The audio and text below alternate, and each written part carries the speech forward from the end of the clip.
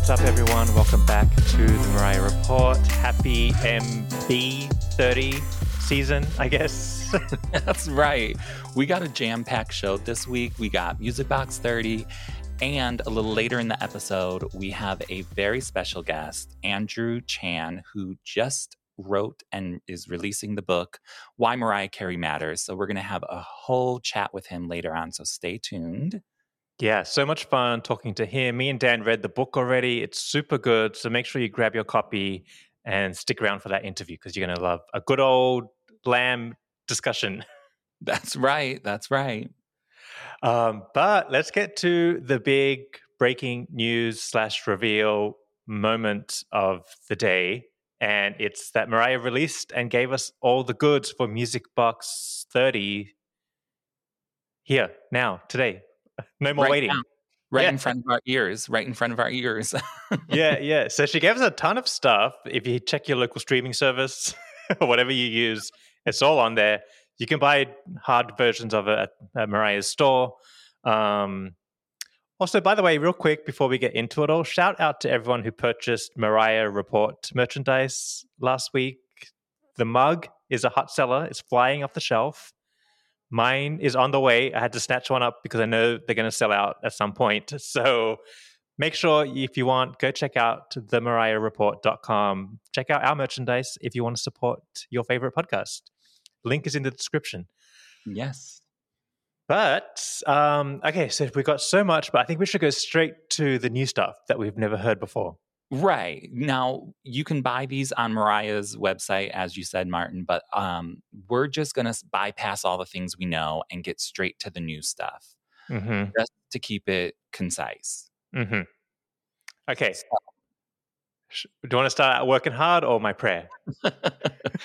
Well, let's start working hard because we have a few working hard moments. Okay. A bop. She gave us a bop. Absolutely. Love it. So to me, it sounds like it really would have flowed very well together with the other songs on Music Box. As an up-tempo, because there's not a lot of up-tempo on the regular Music Box. Yeah, but also, maybe when Music Box was being developed and created, maybe in her mind it was going to be a more up-tempo album in general, and these songs got cut from it and it turned into what it turned into, which is more ballad heavy. Right. So it's interesting. Iconic. It's an iconic album. Love it. So it's interesting to hear that there were bops being made at the same time. Yes, absolutely. And it's a fun, upbeat song, but what really gets me, and you think from the title, it's like she's working hard, working 9 to 5, stuff like that. It's really about working hard for the, admiration of a man or a lover or whatever, you know what I mean? So it's like a cute little twist on that. She's always looking for a boyfriend. Always looking for a boyfriend. Who isn't? But I think it's fun and I think it's a cute song and the vocals on it are outstanding. Just hearing her voice in this song sends me straight back to 1993. Absolutely. Immediately. Yeah, really fun, fresh vocals. Love the remix as well. That's a super bop jam. I'm telling you, I might like the remix better than the regular version. I think so. But I can't make a decision yet. I need 20,000 million more listens before I can make that decision. But I really like the remix. Okay, but based off scientific data, based on our track record of liking remixes over album versions, it's highly likely that we're going to end up liking the remix better. Yeah, it's probably going to sway that way, but I like them both right now. I really do like them both. We're still in study mode. We're still in discovery mode. Exactly, right? We just got these mere hours ago, so it takes time. It takes time. Don't know things right. A couple of my first impressions was that it sounds like it could be off a movie soundtrack. Like it sounds very nostalgic and Americana. So I can see this. Like if you told me this came off the Grease soundtrack, I'd believe it. Yeah, it sort of does. It could fit into a movie, definitely. And she was doing like movie writing in those days. That's how we got Hero. Exactly. Well, that would be cute. I want more of a story from the behind the story. I want more of the story behind this song. Yeah. Because why did you leave this off? Right. Like, who Like, it's so did good. that? She gave us some I don't know if it's across all the streaming apps, but in Spotify, there's like little video stories that are posted, and she is sort of explaining how they came about. And she was just talking, and she Uh, mentioned how she found the lyrics, and it just wasn't quite finished or something like that. But she liked it still, so that's why she dug it up and revived it. uh-huh. So yeah, I'm curious to know the whole backstory. Like, how far along did it come? Did it make the album and get cut off at some point? Sort of like Right. Love Takes Time got cut off, then put back on or whatever, or Right, wasn't right, on right. and then added. You know what I mean? Yeah, Like more things more come and go. history. Things come and go. Yeah, I want more history behind it. Yeah. Um, I and want to then know the why other she was in the vault for so long. That's what I want well, to know. that's the real thing. Like, because here, because we just had the rarities. Like, oh my God, Yes. I would have loved if this was on the rarities, but then we wouldn't have it now. So it's good that we have it now. But you know what I mean? It's like, Mm-hmm. what else does she have in the vault? Mm-hmm. It's crazy. Mm-hmm. But I love it because it gives us new stuff to look forward to. Right. So I'm down. Give me all of it, but Yeah. Yeah. Yeah. whenever you want, Mariah, not now. Don't Okay, so overwhelm me. I think instant fan favorite already is Working Hard, followed by the next new song, My Prayer, which we got. Love it. Absolutely love it. I think I Mm-hmm. even like it more than Working Hard because, I love a little bop. I love a little dance. I love all of that. But Mm-hmm. I also love a good ballad. Mm-hmm. Absolutely love a good ballad. And this is like very good because it's ballad, but it has like sort of like, what it sort of gives me a little bit of um, Forever from Daydream because it almost has like doo-woppiness to it, but there's like jazz to it.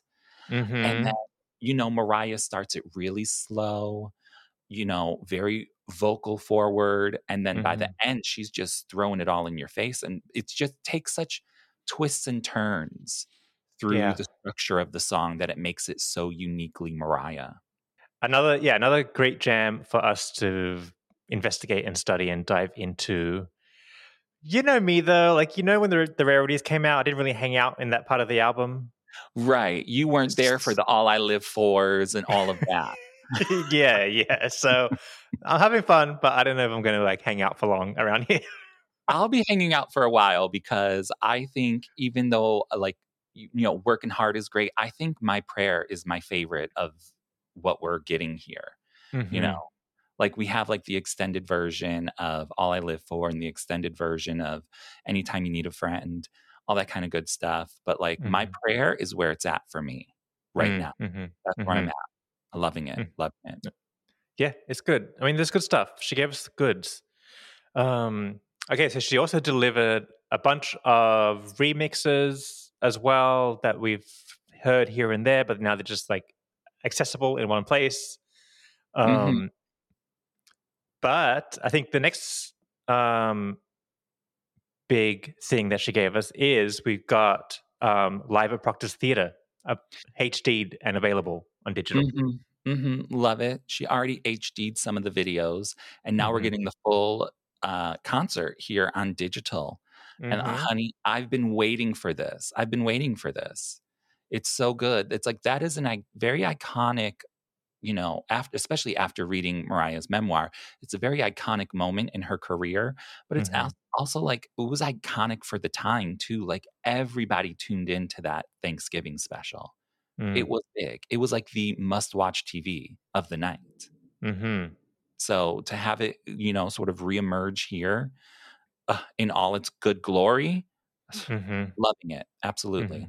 Mm-hmm. Mm-hmm. Um, so yeah, do you think this is all we're getting, or there's going to be more celebrations? Well, I think there are more celebrations. We're going to get the mini doc behind the scenes, the mini documentary of the making of Music Box. That's going to come out, I believe, next week, the Mm-hmm. 12th or the 14th. And she's dropping other little nuggets as well. Uh, Mm-hmm. so keep our eyes open for those things. But as far as music, I think this is what we're getting. Yeah. Also, what about how she gave us a more fuller version of the cover art with her arms involved? Oh, It's not the yes, close up yes. of her face. The uncropped version, which is beautiful. Because I was sort of worried because when you go on Mariah Carey's store.com, Yeah. um, it only shows it shows like the very, very cropped version, and then there's Uh, like a big border around it. And I was like, how come you're not doing the full photo? mm, Because that's what's like really significant, especially for the LP. mm, She's selling a 4 LP of the Music Box 30. And I'm like, I want that full photo there. I need it for the visuals. mm-hmm, But apparently that is how they're going to come. They will come with the full photo if you buy the physical ones. mm-hmm. They just are not showing that, apparently, allegedly. Okay. Don't quote me. Um, well, yay for that. We would love a new photo, but Yes. not. Right. A new old photo, like the full Yeah. thing. Give it to us in Yeah. full. Uh-huh. Yeah. Um, okay, I think that's what she's delivered for us today. So it's gonna be a fun weekend, at least, digging through this stuff and listening to it all. I might even try experimenting, starting at the top and running the whole thing to the Yes. bottom. Now, okay, because that's what I did. Okay, but here's the thing. So Mm. over on Apple Music, they have the Dolby Atmos. Oh yeah, what do they do? So it just sounds better and fuller and all these things. Specifically, the Butterfly album sounds really good in Yeah. Dolby Atmos. But so the regular Music Box album is now in Dolby Atmos, Oh, but not the Music Box 30. The only thing on gotcha. Music Box 30 that is Dolby Atmos is Working Hard. So Interesting. yes, it's very strange because that's how I had to listen to it last night. I was like, okay, I have to go over here and listen to the regular Music Box in Dolby Atmos. Then I have to switch over to Music Box 30 to listen to the rest of it. Because I want to hear Music Box in Dolby Atmos. That's interesting. Sounds confusing. It is very confusing. It was very confusing to me, and then I had to learn how to figure it out, and I got it. But if Working Hard is in Dolby Atmos, is it connected to the other one? The regular No, album? It's it's just just separately over on its own. Yeah. It's sort of the same thing she did with Butterfly 25. Like the regular Butterfly album is not in Dolby Atmos, or the regular one is in Dolby Atmos, but Butterfly 25 is not in Dolby Atmos. It's Interesting. strange. Don't ask me. Please don't ask me. I have no answers to no questions. um, okay, well, I think that's the recap of Music Box 30 so far. Yes. Those are the highlights. Yeah. I'm going to be jamming out to Mariah all weekend. I can't wait. Yeah. But we are going to come back with our very special guest, Andrew Chan, and we're going to be talking about why Mariah Carey matters. Yes, he wrote a book all about it. All right, so stay tuned for that. Okay, guys, we've been teasing it for a minute now, but we're super excited to welcome our guest. He is the author of the new book, Why Mariah Carey Matters. And please give a welcome to our guest, Andrew Chan. Welcome to the Mariah Report. Hello. Thank you so much for having me, Martin and Dan. I'm so happy to be here. Well, thanks for joining us. The Mariah content has been sort of thin these days, so thank you for delivering us some entertainment and something to read. Mariah-based. Exactly. It was all for the Lamely. That's right. Let's not forget that you are part of the Lamely. Up, down, in and out, all around. Listen, I have been part of this community. I talk about in the book, and maybe I don't explicitly say this, but maybe you can get a sense that for so many years, being a fan, starting as a fan in my youth, like from, I would say, how old was I when Daydream came out? 1995. So I was 9 years old, right? Most of my Mariah fandom from when I was a kid was really private and individual, insular. in sitting up in my room, listening on my headphones. It wasn't like I was surrounded by a ton of people who were really passionate about her, even though she was all around us, right? She was everywhere. She was one of the biggest stars ever. But I didn't feel necessarily a part of a bigger fan community. And now, actually, a friend of mine, I just got home and I got this present from a Lamb friend of mine who made this wonderful, like, LP replica with Why Mariah Carey Matters and a picture of us on it. Just, the creativity of the Lambs, including my friend Ria, who I want to give a shout out to, who sent me this present, knows no bounds. So I love being a Lamb. I love how in recent years I've been able to connect with other people who are just as passionate about her, and sometimes have different opinions, different ways of listening to her, different songs they love, different eras they love. Obviously, you can see in the book that this is very much my perspective and my own opinions, what I value, but I love talking with other friends and other Lambs about what they love. So. Yeah, absolutely. I mean, that's sort of why we started this podcast many years ago, because, the Lamb needs to have, other Lambs to talk to, or at least to listen to, or at least to read a book from, Yeah. And Andrew, to your point, in the Daydream era, the internet wasn't what it was today. So you didn't know those other Lambs out there in the world. No, and I was 9 years old. Right, so exactly. Yeah, and there are in the book moments when I refer to other fans, other Lambs who almost were mentors to me in not just the adoration of Mariah, but in just our diva love in general, when it comes to other great women singers. So that was very formative and influential for me. But I think it hasn't been until really my moving to New York, being in my adulthood, my 20s and 30s, that I've met so many wonderful Lambs. So the first chapter of the book is called A Call to Worship. So I'm sort of curious because everybody enters the Mariah world in a different way, and they connect or gravitate towards her for different reasons. So I'm wondering, for you, what was that moment where you were like, oh, this person is special? Yeah, I mean, it's amazing that we're celebrating Music Box 30, because I know that my very first memory, I don't even think I mentioned this in the book, but my most vivid first memory was the Thanksgiving special. I saw it on TV. I remember hearing her sing Anytime You Need a Friend and Hero. I must have been 7 years old.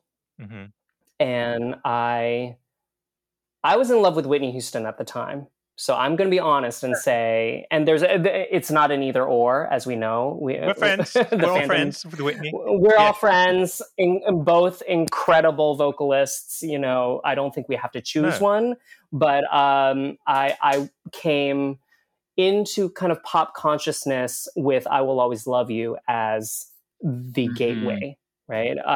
My dad and my mom are Chinese from Malaysia. And so growing up, I was listening to a lot of Mandarin and Cantonese pop divas, Teresa Tang, Paula Choi, a lot of wonderful Chinese singers. But I would say Whitney and the I Will Always Love You bodyguard moment was my entree into diva worship. And then quickly after that, in 93, there was the Music Box era, and then seeing her in that Thanksgiving special on TV, like, what is this voice? And of course, at the time when you're 6 or 7 years old, you don't have the words to articulate what is happening to you on like a cellular level when this incredible voice is working on your ears. But I'll never forget that. And the first album that I owned, that my parents bought for me on CD, was Daydream. And so that was really special. I was living in Malaysia at the time, and I just I remember that entire year, because those three major singles, Fantasy, Always, One Sweet Day, and Always Be My Baby, were just everywhere on the radio. And I think that was really the beginning of a deepening of my relationship with her. But I will say, so that was the beginning, that was the gateway into the fandom. But it's been up and down, and not always the smoothest path. I'm not going to sit here and say that I was always a lamb from beginning to end. There were eras when I was less interested. There were eras when I, faltered in my love for her, wavered. I will say that since Emancipation of Mimi, it has been total love and interest and devotion since 2005 onward. Okay. Yeah. Where were you during the glitter era? You know what? I didn't see glitter. I'm going to be honest. I did not see glitter when it came out. I was in high school and I had fallen off. Okay, let's you just fell say. off. I had fallen off. I didn't even buy the album. But that's not to say I didn't love Loverboy. Okay. I thought that was a fantastic song, but it took me years to get around. It took me until 2005, Emancipation, to listen to the Glitter soundtrack. And then I was like, Lead the Way? Oh my God. Like, just stunning. And then the dance tracks. I mean, it's a fantastic album that I'm so glad got its justice that it deserves. Yeah, it gives you something, like you skip that little era, but like it gives you something to go back to and sort of revisit in a whole like way where it's like, oh wow, what have I been waiting for? Exactly. Speaking of glitter, moving a little forward in the book, I really find it interesting how you touched upon sort of the rainbow era and the glitter era, of how her image sort of really changed with that. And being, a young queer boy, how that affected you. Because I think I went through the same thing. Like, I was fully into Mariah, like loving everything, but like there was a little trepidation going to the record store and buying such a girly looking album. Absolutely. When it comes to the Lamely, I was a little nervous about that chapter, because I'm pretty honest in the book. Rainbow has never been my favorite album, but I am absolutely fascinated by how this became her kind of camp queer moment, her coming out as a queer icon. And that's when she really began to cultivate it. It's not to say that she didn't have many legions of gay fans before, as many divas do, but this is where she almost declared, in not so many words, but at least visually, her devotion to our community. First by naming the album Rainbow and hiring David LaChapelle to do that image. But I think it is interesting, the trepidation that we felt as young fans about the visuals that were attached to that era, the homophobia that we probably were experiencing in our environments, and the internalized homophobia that can cause us to disassociate from this diva that we love, who is starting to, signify and resonate with this particular identity, especially if we're trying to keep that hidden. And so I think that's kind of a profound thing and maybe a scary thing to talk about as queer lambs, where, there for many of us, at least I'm speaking for myself, there was a moment when we began to have some trepidation about declaring our fandom to her, when she was so clearly becoming a symbol of queer worship. But do you think that she was intentionally trying to solidify herself as a queer icon, or we were interpreting it as that? It's hard to say. I mean, I can't, because she doesn't really talk about this in the memoir, right? And please correct me if I'm wrong. She doesn't come out and say, I am trying to solidify my relationship with the LGBTQ fan base. It could have been subconscious, or it could have been completely unconscious and we're projecting onto it. But, at that point, I think we can say she's embracing a kind of high femininity, as you said, high femme identity, and she's playing with gender expression, on her own terms, in a way that she wasn't really able to when she was in the turtlenecks and the long dresses with the long sleeves that in the Tommy Mottola era. And so that in itself, even though she's not a queer woman, that, brings queerness to the fore, not as her own personal identity, but just as a kind of gender play. And I think maybe that's what we respond to if we are, queer lambs. We're seeing someone who's bringing a kind of gender performance to the foreground, and especially a kind of femininity that, when in our youth, we're taught to fear. And I think that is partly why Mariah has become such, among the great divas of that era, she has, I would say, arguably the strongest relationship with her queer fans. I'm not going to discount Madonna or Janet, but they come a little before her.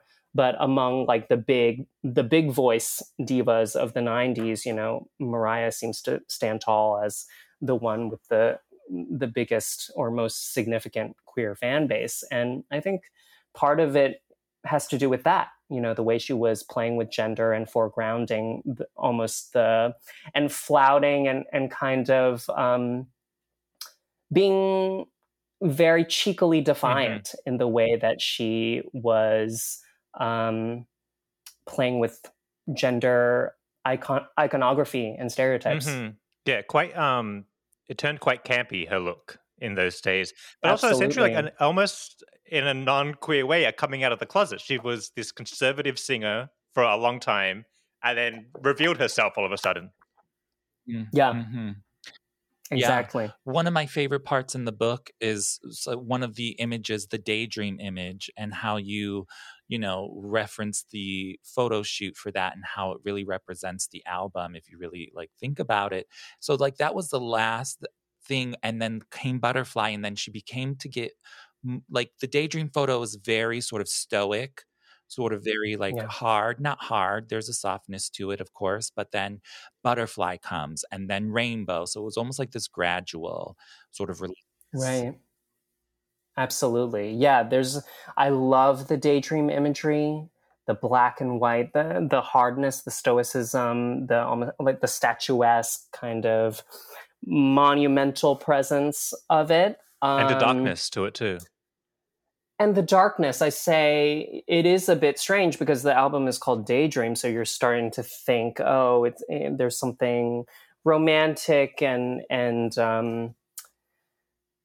it's like a heated, passionate reverie, but actually the imagery is quite stark, and it really ties it very much thematically to Looking In, which is the last song on the album. And this is really a very dark period in her life. It's pre the divorce, pre the separation. She's locked in Sing Sing, and yet the music is so exuberant, and some of the most exuberant songwriting and singing that she's done in her career. But yeah, and then with Butterfly, the imagery changes and it becomes more fleshy and she's almost is more palpable. You have that amber color to the background, and she becomes almost like a palpable presence to us visually. But yeah, I love that you note that the sort of shift and evolution visually from Daydream to Rainbow. Yeah, well, it comes from after reading your book. Reading the book really made me think so many different things. Of course, I've been loving Mariah for many decades, and certain things that I would never put together the way in which you had. And I found that fascinating because you don't come across that type of thinking when it comes to Mariah. Everybody always, talks about the music, the voice, this, that. But it's more introspective of who she is and how she's representing herself. It's very fascinating. I love the book.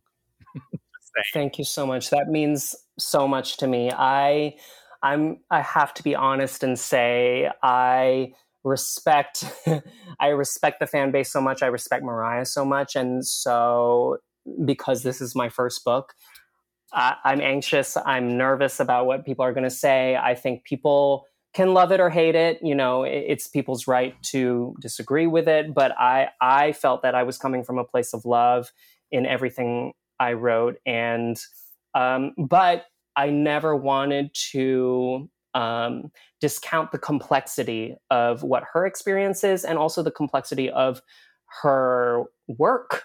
You know, there's been ups and downs. There have been challenging moments. And I wanted to reflect that part of what we love about her is because we've lived through that with her as fans. And she's not, as I say at one point, there certainly are superstars who can be super women and, you know, girl bosses and fit into that kind of heroic archetype. What I love about Mariah is the vulnerability from day one. And with an artist as special as she is and as hard on her sleeve as she is, there are going to be stumbles and there are going to be moments where we almost wonder what direction she's taking. But the music has always kind of spoken for itself. I mean, Caution speaks for itself. I listen to the stuff from the past decade almost more than the earlier stuff. And part of that maybe is just because I've been a fan for so long and I know the earlier stuff so well. But, you know, I talk to people who are not lambs, and the assumption is that post-emancipation, the music hasn't been as good. And I don't know. I think Elusive Chanteuse is amazing. Yes. I think Candy Bling, which I write a whole page on, is one of the best songs she's ever done. You know, even the stuff that she hasn't released, like the Memoirs remixes. Someday, I hope those see the light of day. I was putting together a playlist for the first book event in Brooklyn, and it was hard to whittle it down to just 6 hours. But I was like, okay, for people who are not lambs, I need to like really condense it so that they will actually engage. But I was just thinking, why is 100% not on Spotify? Yeah, why? You know, like a song like that, or I Feel It. You know, and as we've seen with Music Box 30, she's got more stuff in that vault to satisfy us for years to come. Yes. So, and she's still creating new music. So when that new music comes, I know it's going to be, you know, interesting because she's never less than interesting as a musician. Absolutely. Andrew, I want to talk about the actual creation of the book. Like, tell us what went into it. It's been put out by the University of Texas Press. Is this part of an academic journey that you're on? Like, how did it come about? So I am not a scholar, and this series that it's a part of that University of Texas Press puts out is called Music Matters. I was familiar with this series because a professor named Karen Thompson had written a book on Karen Carpenter called Why Karen Carpenter Matters. And I loved that book. It was very eccentric. It was very personal. It's not like a standard biography in any way. There's actually some fantasy portions and memoir portions. And it really kind of guided me to this series as a home for this project. I've been writing criticism, arts criticism for many years. Actually, my background is more in film, and I've written film criticism for several years, and that's what I would call my home base. But I've also, over time, built up some writing on music. And it's all because I don't do it full time. I only do it when I feel really passionate. And one of the primary themes that I've sort of been working through over the years in my writing is great singers, primarily in the R&B tradition. So I've written on Aretha, I've written on Otis Redding, Marvin Gaye, and I see Mariah as kind of my gateway to that tradition. Without Mariah, I don't think I would have discovered or fallen in love with Aretha or Patti LaBelle or Gladys Knight. You know, all these singers, incredible singers that she introduced me to. And during the beginning of pandemic, I wrote a piece for NPR on the rarities. Okay. And I thought that was my first time writing on Mariah. I kind of, Mariah has been such a huge part of my life, but I kind of wasn't really itching to write on her partly because it's too personal, it's too close. I didn't really know if I could stand back a little bit and do what I think a critic must do, which is find the right middle ground between really personal and intimate and also deeply analytical, thoughtful, historicizing the work, contextualizing the work. I wasn't really sure that I wanted to do that with Mariah. Maybe I just wanted to keep it my fave and, not have to break it apart like that. But after I wrote the NPR piece, I thought there's more here. I didn't really get to do everything I wanted to do in the context of that short review. So I pitched my proposal to University of Texas. They accepted it, and over the course of a year, I wrote it. And I knew this was going to be really fun because for everything that I do know about Mariah, knowing the discography up and down, backwards and forwards, that's not an issue. But the research that I had to do about the background and the context and everything that was influencing her and feeding the artistry was work that I had to do. And also how to put into words what she has meant to me and what she, as a symbol of what great singing can do to the listener, how great singing works on our hearts and our ears and our minds. That was a challenge because in the world of music criticism, I hope it's, I think other music critics would say this is fair to say, there isn't a great emphasis on singing and the art of singing. Now, of course, we know Mariah is more than just a singer, but to me, that's sort of something that I had to grapple with, was the greatness of the vocals. And there aren't a lot of models for that kind of writing. There aren't a lot of models for how to describe how singers do what they do. So bringing together my analysis of vocal style with my research on house music, gospel music, things that I was not an expert in, weaving that together into something that would make sense and be fun to read for people was definitely a fun challenge for me. I think your personal stories and the way you connected Mariah to you, I think that's what makes it fun to read as the fan. We're sort of experiencing it through that lens with you as well, because we probably have similar stories or see her the same way. Yeah, I mean, music is such a profound and sometimes transcendent thing, and it can be, I think the purpose of music criticism is to help us explain what is happening when we're having these transcendent experiences. And to me, Mariah represents a certain elite class of singers who are able to achieve the sublime just with their instrument. There aren't that many. I can name, maybe on one hand, Aretha, I would say Jasmine Sullivan among the younger singers. But I think it's hard to understand what's happening sometimes, especially if you've been loving an artist since you were a child before you really had language to describe what was happening when you were first hearing Outside or, Close My Eyes. So this was really an opportunity for me to dig back into some memories that honestly I had not thought about probably since childhood. Yeah, absolutely. Because you do in the book go sort of chronologically through her career. So you started sort of when the beginning of her career and go all the way through. But also what I love is the way in which you describe her voice.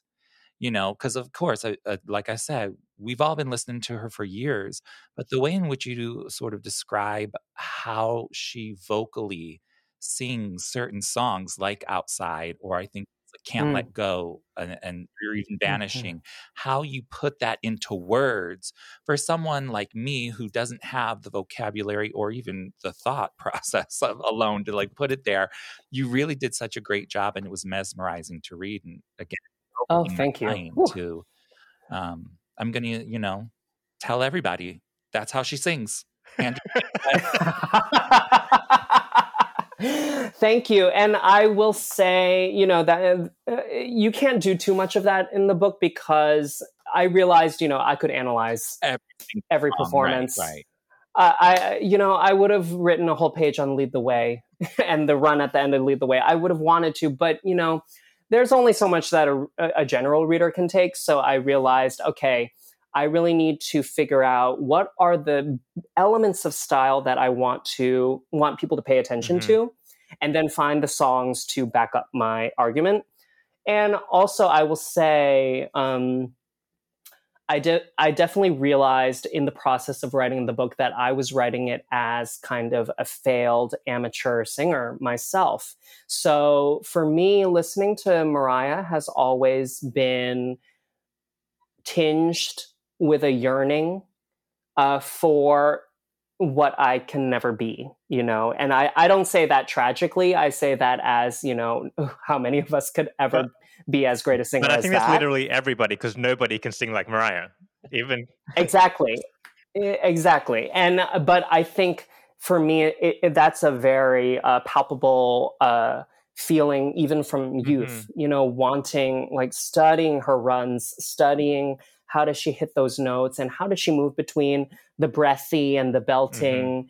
Those little technical, like, delicious elements of her style that make you pay attention, that make you want to put your headphones on and just like roll that back. I need to Oh hear my that God, again. I've done it a billion times.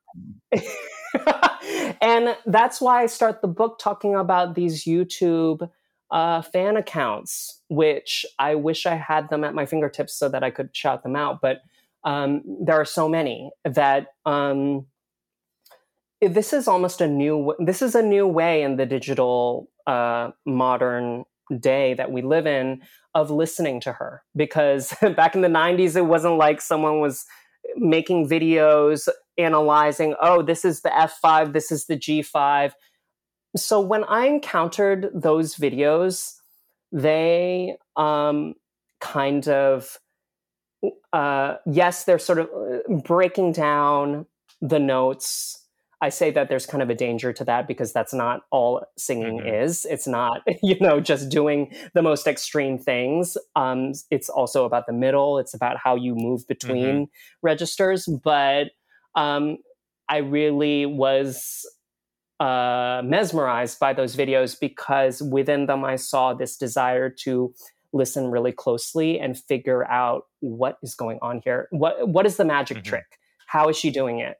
And I think for me, as someone who has always been really passionately interested in singing, both for myself and both doing it and listening to it, never measuring up myself, but always kind of hungering to be better, to see what my voice could do, to express myself in that way, good or bad. I think there's definitely that anyone who reads the book will be able to tell that there is that yearning, that hunger of someone looking up to an idol, wishing that I could do what this person does. Yeah, I mean, that's what you see most young female singers nowadays emulating Mariah to no end because she really has changed, you know, expectations of what is for a female singer, what is to be expected. Yeah, absolutely. And it's not just high notes. Right. I mean, people had done whistle notes before. Minnie Riperton, as Mariah herself will say, it's not that she was doing something. It's not that any individual thing that she was doing was completely unprecedented. It's more her tone, which is completely distinctive. You hear 1 second of her sing and you instantly know it's her. That is what can't be replicated, really. But it's also how she weaves together these different approaches, these different techniques, these different stylistic elements into a style that just sounds like heaven on our ears. The way she weaves together that really breathy, almost fragile tone with the powerful, explosive, belting high notes with the whistle, with the rhythm, the hip hop cadences. I mean, the more I talk about it, the more obsessed I become. Join the club. Because it is from heaven. It's the closest thing that I can think of to a portal to the sublime, which I think, I was a little self-conscious writing this book and how much I talk about a kind of spiritual dimension. I'm not a religious person. I don't follow any religious dogma, or I haven't gone to church in many, many years, though I did grow up in it.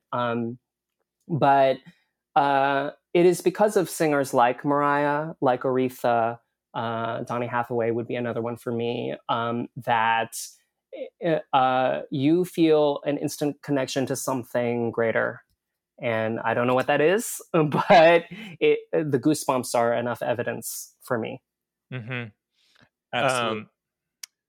You also in the book you bring up what I find to be interesting, and it's like the complexities of a singer's voice outside of their body. So like what happens to it in the world, people want to own it, sell it, take control of it. It always becomes, other than the person who possesses the voice. Yeah. So you talk about that on like a grand scale, like what happens to it in the world, but you also talk about what happens to it privately and in intimate situations. That same voice. I want to read the final paragraph from the first chapter because I really loved it so much. One of my favorites. Yeah. So you say in you are making me cry. So you said this is the end of A Call to Worship.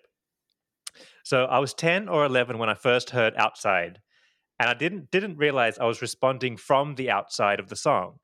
As a Chinese American falling in love with Black American music, as a nerdy closeted gay boy projecting his life onto a glamorous hetero-feminine idol, it wasn't until years later that I'd find poignancy in the collision of social realities. But when I was young, I felt the connection to be intimate and private, from her heart to mine. Mariah made my outside feel like an inside. I knew if a voice were a place, I'd call hers home. Yeah. It doesn't get any better than that. Like I get goosebumps just when I first heard that. It was magical because I feel that. I know. Right. That. Thank you guys. And I think as like also as like you mentioned, Andrew, like I remember Daydream like being in the house and playing it nonstop, and I remember Hero when it was out on the radio. So I think this idea of her voice feeling like home is it's what connects us to our childhood now, to those memories, to like this time that we're never going to get back, but we still have Mariah's voice to anchor us in those memories, in those moments. So intimately, but then there is that everybody has an experience with Mariah too, and it is a commodity. It is being sold. It is a business. Like there's so many elements to it. I think I'm so glad you have read so attentively and smartly, and even are making connections that I wasn't necessarily thinking of on a conscious level. But I do talk about how a voice is commodified and it becomes a symbol. Once you sort of attach genre markers and this sound becomes representative of this, it becomes corporate because she is Sony's priority artist and she's, being backed by Tommy Mottola, and, all this background context then becomes attached to this pure sound that you can then no longer hear as just pure sound, because it is sort of caught up in a network of cultural associations. And so I think to go back to those YouTube videos that sort of analyze her range note by note, what I was sort of trying to understand was, how do we get back to that place of just hearing what that sound was, almost as if we are Mariah virgins who, have never heard her before. What is it like to just experience that sound and the shock of the new, as if we've never heard it before? But there is also something paradoxical about it, which is that, as you say, and as I say in the book, that there is an intimacy to the way she sings and to our relationship to her music that can kind of make all of that context, all of the noise of the industry, all of the noise of stardom, and the illusions of fame melt away, to quote her own song. And it is one voice, one set of ears. And to me, that is, as much as I love the Lamely, as much as I love the community around Mariah, at the end of the day, it is one singer and my ears. And it's a very direct communication. And I really do believe that it's the greatest singers who do that, who can be the biggest superstars, and yet the minute they open their mouth, they are drawing you in into a very deep and intimate relationship. Which is why, we don't have to meet Mariah, we don't have to know her personally, but what we are experiencing between her and us is a human relationship, as strange as that sounds. We are strangers, and yet we have exchanged something that is deeply human and undeniably emotional. So when she says that she loves the Lambs, and that the love of the Lamely is, one of the significant loves of her life, like that makes sense to me, because she also talks about how music has saved her life. And so when in her awareness of how her music is saving our lives and has saved our lives, I think she sees an image of her young self, for whom music was a lifesaver as well. Absolutely. Another thing about Mariah's voice that you touch upon is how, your casual listener, someone who doesn't have like those connections that we have as Lamely, where it really does touch us. A lot of like the casual listener might think she is just somebody who is conveying a message or conveying a feeling, but she does so much more than that. Like the way she writes songs, but also the way in which she sings them, conveys them in a way that there is feeling behind it, and it makes it so much more special. Yeah. And not just emotional feeling, but sensory feeling. Like I talk about how she, with her voice, she's making a kind of sonic environment. It's almost like a world that she's building. Like you listen to a song like The Roof and the way she stacks her vocals, and there's a dimensionality to the song. And I don't want to knock other divas, because I don't think it needs to be a competition, and it doesn't need to be compare contrast. But I also do think, as a critic, you do sort of have to contextualize the artist with her peers, and see what is she bringing to the table that other people aren't. And I think it's safe to say that not a lot of artists were doing that. It was kind of, with Whitney and Celine, also phenomenal singers, but it was very much the lead vocal in the foreground.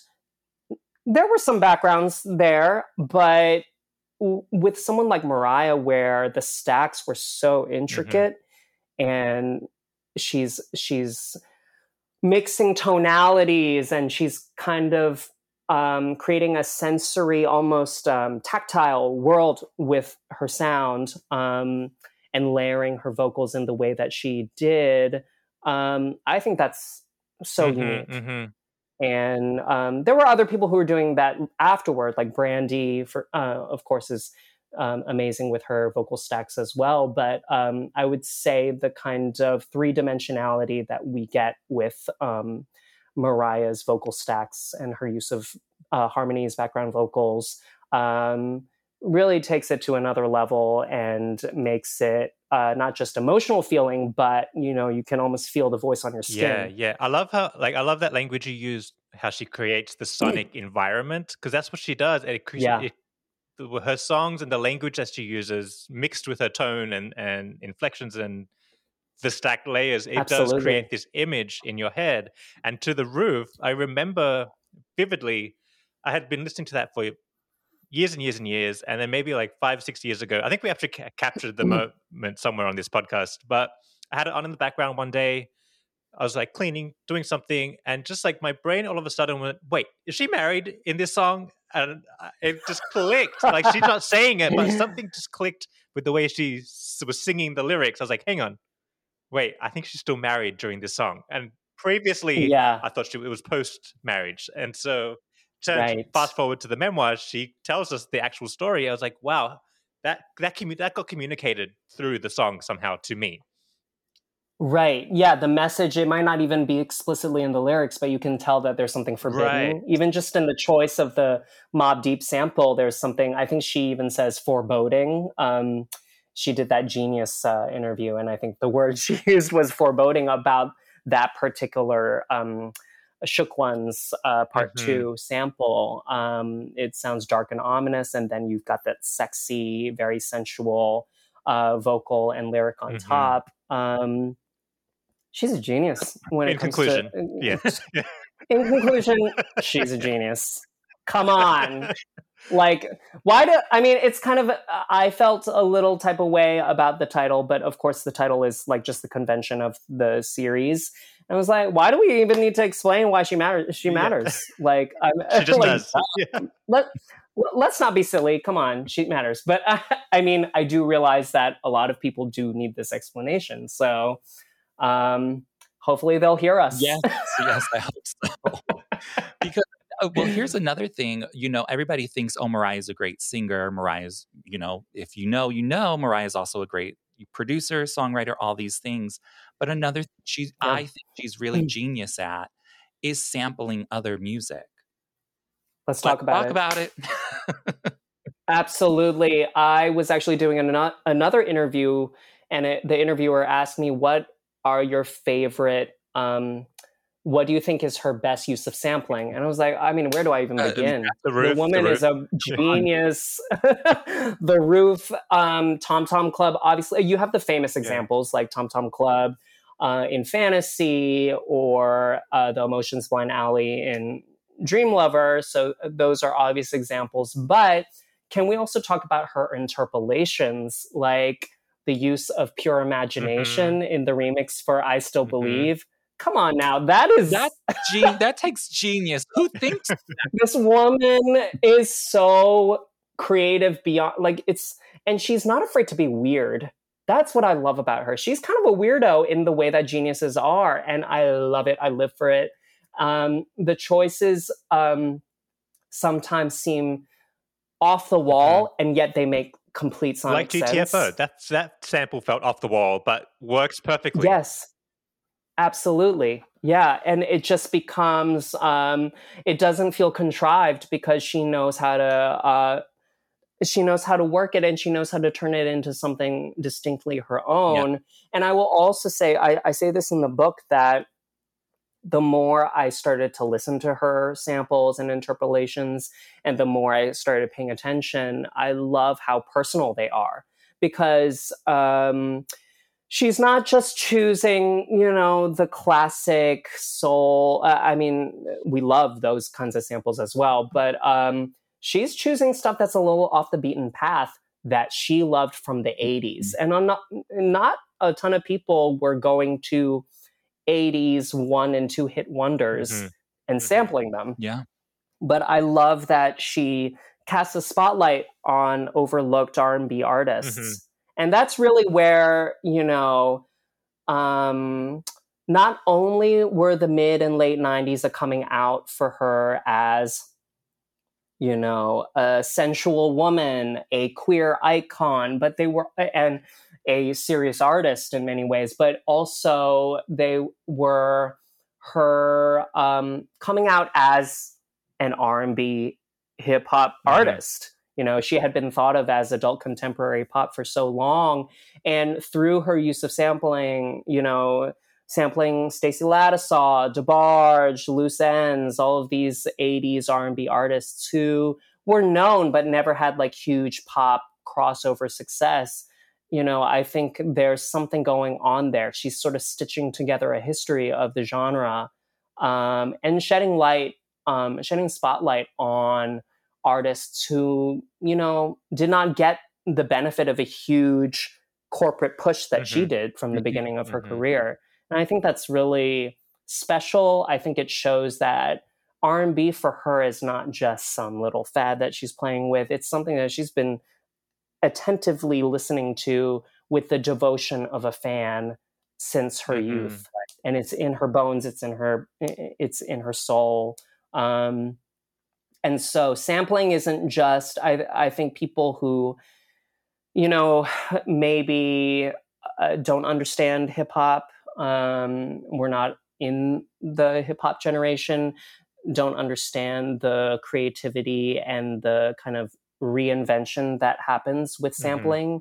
There's an obsession with pure originality when it comes to this idea of what makes a great songwriter. Oh, starting from scratch, completely, everything's original from top to bottom. But as we know, African American music has, from jazz and the blues to R&B to hip hop, has always been very referential. Gospel as well, taking an old hymn and kind of reinventing it with improvisation. That's a very foundational part of Black American music. So Mariah is participating in that with her use of sampling. I also think because she has the skill of songwriting, she probably hears these songs and then can come up with some lyrics in her own head. So it makes sense to use the sample to go with the lyrics she just thought of. It all connects. Exactly. Yeah. And I mean, I was listening to, one of my favorites is My All Stay a While, when she uses that incredible, seamlessly blends these two songs, her own song with a Loose End song. It's just so magical what she does, and seamless. She does it so often. It's really seamless and effortless. It's like, how did you even think of this? That's why I call her a musical genius. She's a musical encyclopedia. She's an encyclopedia, and I don't think you have to be there are many different kinds of musical genius. This just happens to be a part of her particular genius, but her referentiality. I mean, you even see it in concert, right? When she's just doing ad-libbing a cappella, and she's just like, she starts a song. I stumbled on some video, this bootleg video. Maybe you've seen it too, because I'm sure we're all watching the same videos that have 100 views on them. But there was a video from the Rainbow Tour where she was singing X Factor by Lauryn Hill. And I was like, oh, that's just so good.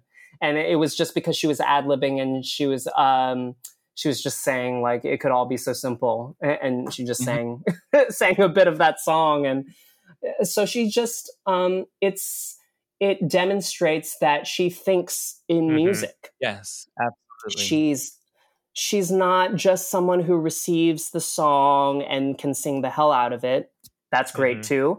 But her brain is just wired for music. She thinks in melody. She thinks in harmony. She thinks in vocals.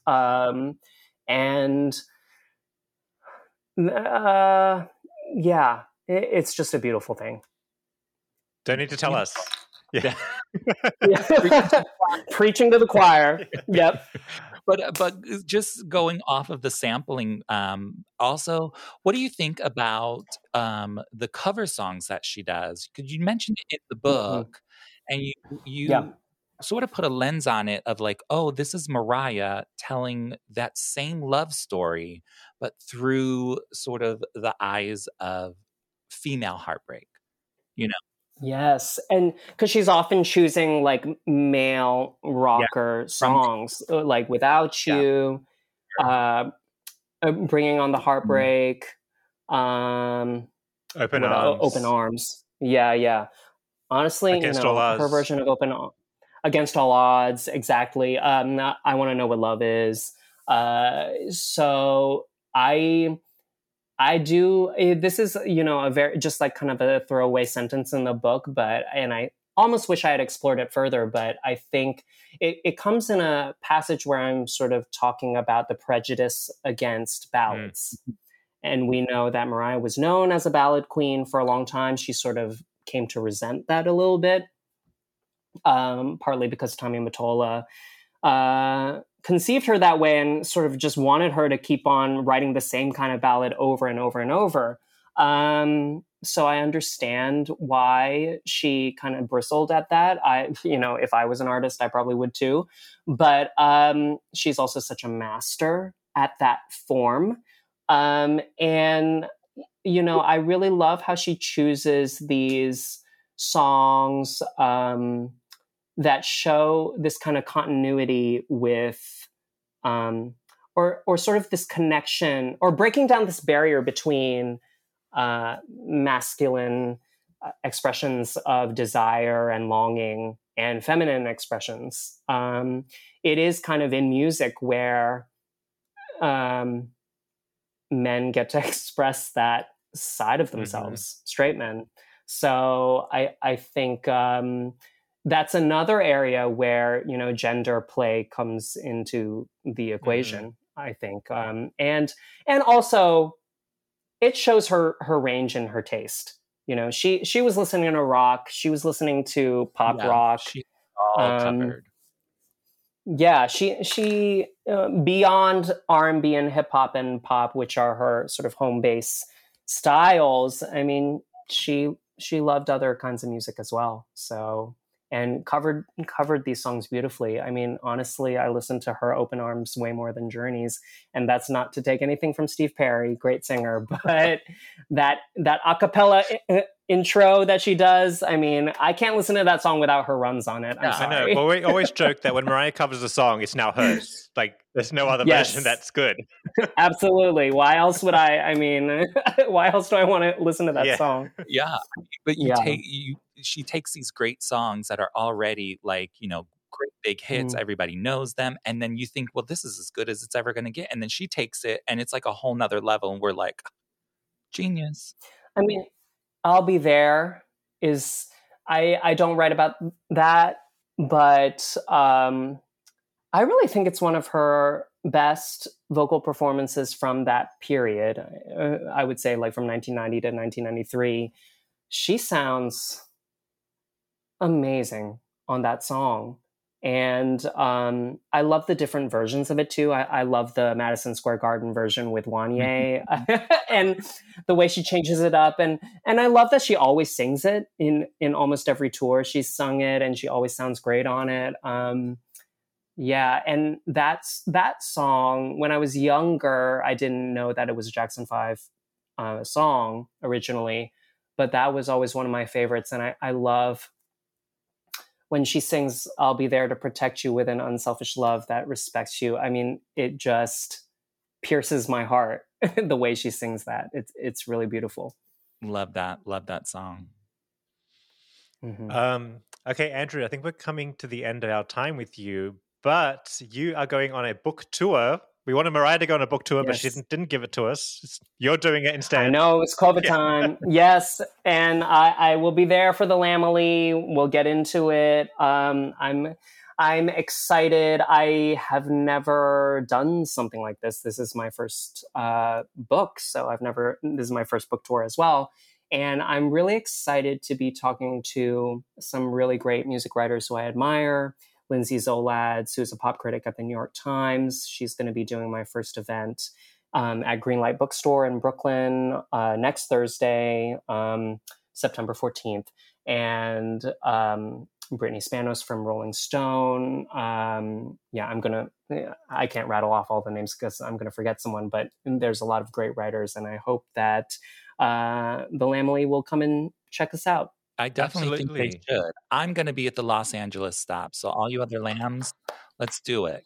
I cannot wait. You are just amazing for writing this book. I've been waiting so long for something like this. Thank you so much. Hearing this from two lambs really means so much to me. It's actually quite emotional hearing this because I have some friends who've read it who some of them are lambs and some are not. And part of it is, they're my friends. Okay, they're going to be nice, be really kind about it. And so I'm almost like, whatever, you're just saying that. But the lambs are honest, and I appreciate that. I appreciate that they don't BS. So if I got it wrong, I'm sure they were going to tell me. Listen, but got it wrong on this podcast sometimes, but and the thing is, Mariah's catalog is vast. Her legacy is so multi-layered that there's room for a lot of different perspectives, a lot of different opinions, different favorites and different non-favorites. So I think I see this as just one way of hearing her, one way of looking at her legacy. I do hope that there will be other writers in the future who will bring their takes as well, because even just sitting here with the two of y'all and hearing the way you hear her has enriched the way I hear her. Like Oprah says, everybody inside a family is having a different experience. So this book is your experience with Mariah. Yes. But we're all in the family, so we can relate and understand. Yes. I'm just glad that y'all got something out of it and enjoyed it. Absolutely. So. And the book is out now. Where can we find it? It is actually coming out. The official pub date is Tuesday, September 12th. Okay. And you can find it wherever you buy books. I would encourage you to buy at your independent local bookstore. But it is available from University of Texas Press on a hardcover starting September 12th. Cool. And y'all better get the hardcover because it comes in a cute pink. It's so adorable. Oh, I love it. It's a hardcover book. Come to the sleeve. Tell us about the photo choice real quick before we go. Okay, now cut to us an hour later, still talking about it. I initially asked the publisher for a photo from the 90s, from the mid 90s, from the Daydream era, because of the sort of significance that we had just talked about earlier in this conversation. But when I saw what they came up with, and the sort of like pink and lavender tint that comes with that green on it's good. I didn't come up with that. This was a designer. So kudos to that designer and whoever found that photo, because she looks gorgeous. She looks triumphant. And I think as a lamb friend told me, this is way better than putting something from the 90s on, because it shows the longevity, it shows the triumph, it shows the resilience, and it shows the breadth of the career. And so I really applaud University of Texas for finding that photo and making it look great. It does look great. And Dan, I want to confirm with you, is this the caution tour? This is caution tour. Caution tour. Okay. Yeah. Okay. Yes. But I love it.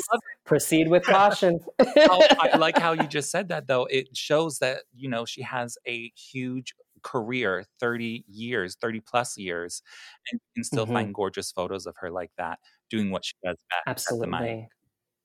Yeah, I mean, come on. If I could have used a photo from Lovers and Friends and that amazing, whatever it was that she was wearing, that looked great. Yeah. Yeah. Okay, Andrew, thanks so much for joining us. We've loved talking to you. We could talk for hours, but we better not. Yeah. Clearly, I'm sure we will encounter each other again. I will see you in Los Angeles, and we will continue to chat all things Mariah. Thank you so much for having me. It's been an honor and a pleasure. Likewise. Likewise. Mm-hmm. Okay, guys, I hope you enjoyed that discussion with Andrew Chan. It's such a great time with him. So make sure you get the book. The link is in the description. Check your local bookstore to see if they have it. Even ask the bookstore if they have it. That way they might order it. Get the business flowing. Yeah, and if Andrew Chan is coming to a city near you, you should definitely go out and attend his book tour. Discussions? Yeah, tour. Because here's the thing. We just scratched the surface with Andrew Chan. There was so much that we didn't even really get into. Because again, when you're talking to a good old lamb, you could talk for hours upon hours. So I can't wait to see him here in Los Angeles and more Mariah talk. Love it. Absolutely. And a fun little Mariah outing to get out of the house. Go do something. Yes. There'll be lambs there. There'll be people who read there. Yes. I'll be there. Okay, so keep an eye out for that. Get yourself a copy. Everyone's going to be broke by the end of this episode. We've got so much stuff to buy from Mariah, the Mariah Report merch store. We've got Andrew Chan's book to buy. I'm like, what is going on? Okay, so stay tuned for that. And as always, if you want to support your favorite podcast, The Mariah Report, head over to Apple Podcasts and leave us a review or hit the 5-star button on your podcast app. Also, if you want to help us out financially, you can always go to our merch store, themariahreport.com, or you can join our Patreon community over at patreon.com/themariahreport and sign up for $5 a month. Cancel anytime, no strings or anything like that. International as well. People from around the world have joined, and you get to interact with a fun Mariah-friendly community over there, and you get tons of bonus content now. There's so much extra footage, extra stuff, videos, talking random things, cursing people out, all the fun stuff. And if you sign up, there's a secret Patreon discount code for our merch store as well. That's right. Over there. All kinds of goodies. Yeah. So that's it for this week. We're going to keep tracking this story. Thanks for hanging out. We'll see you soon. Bye.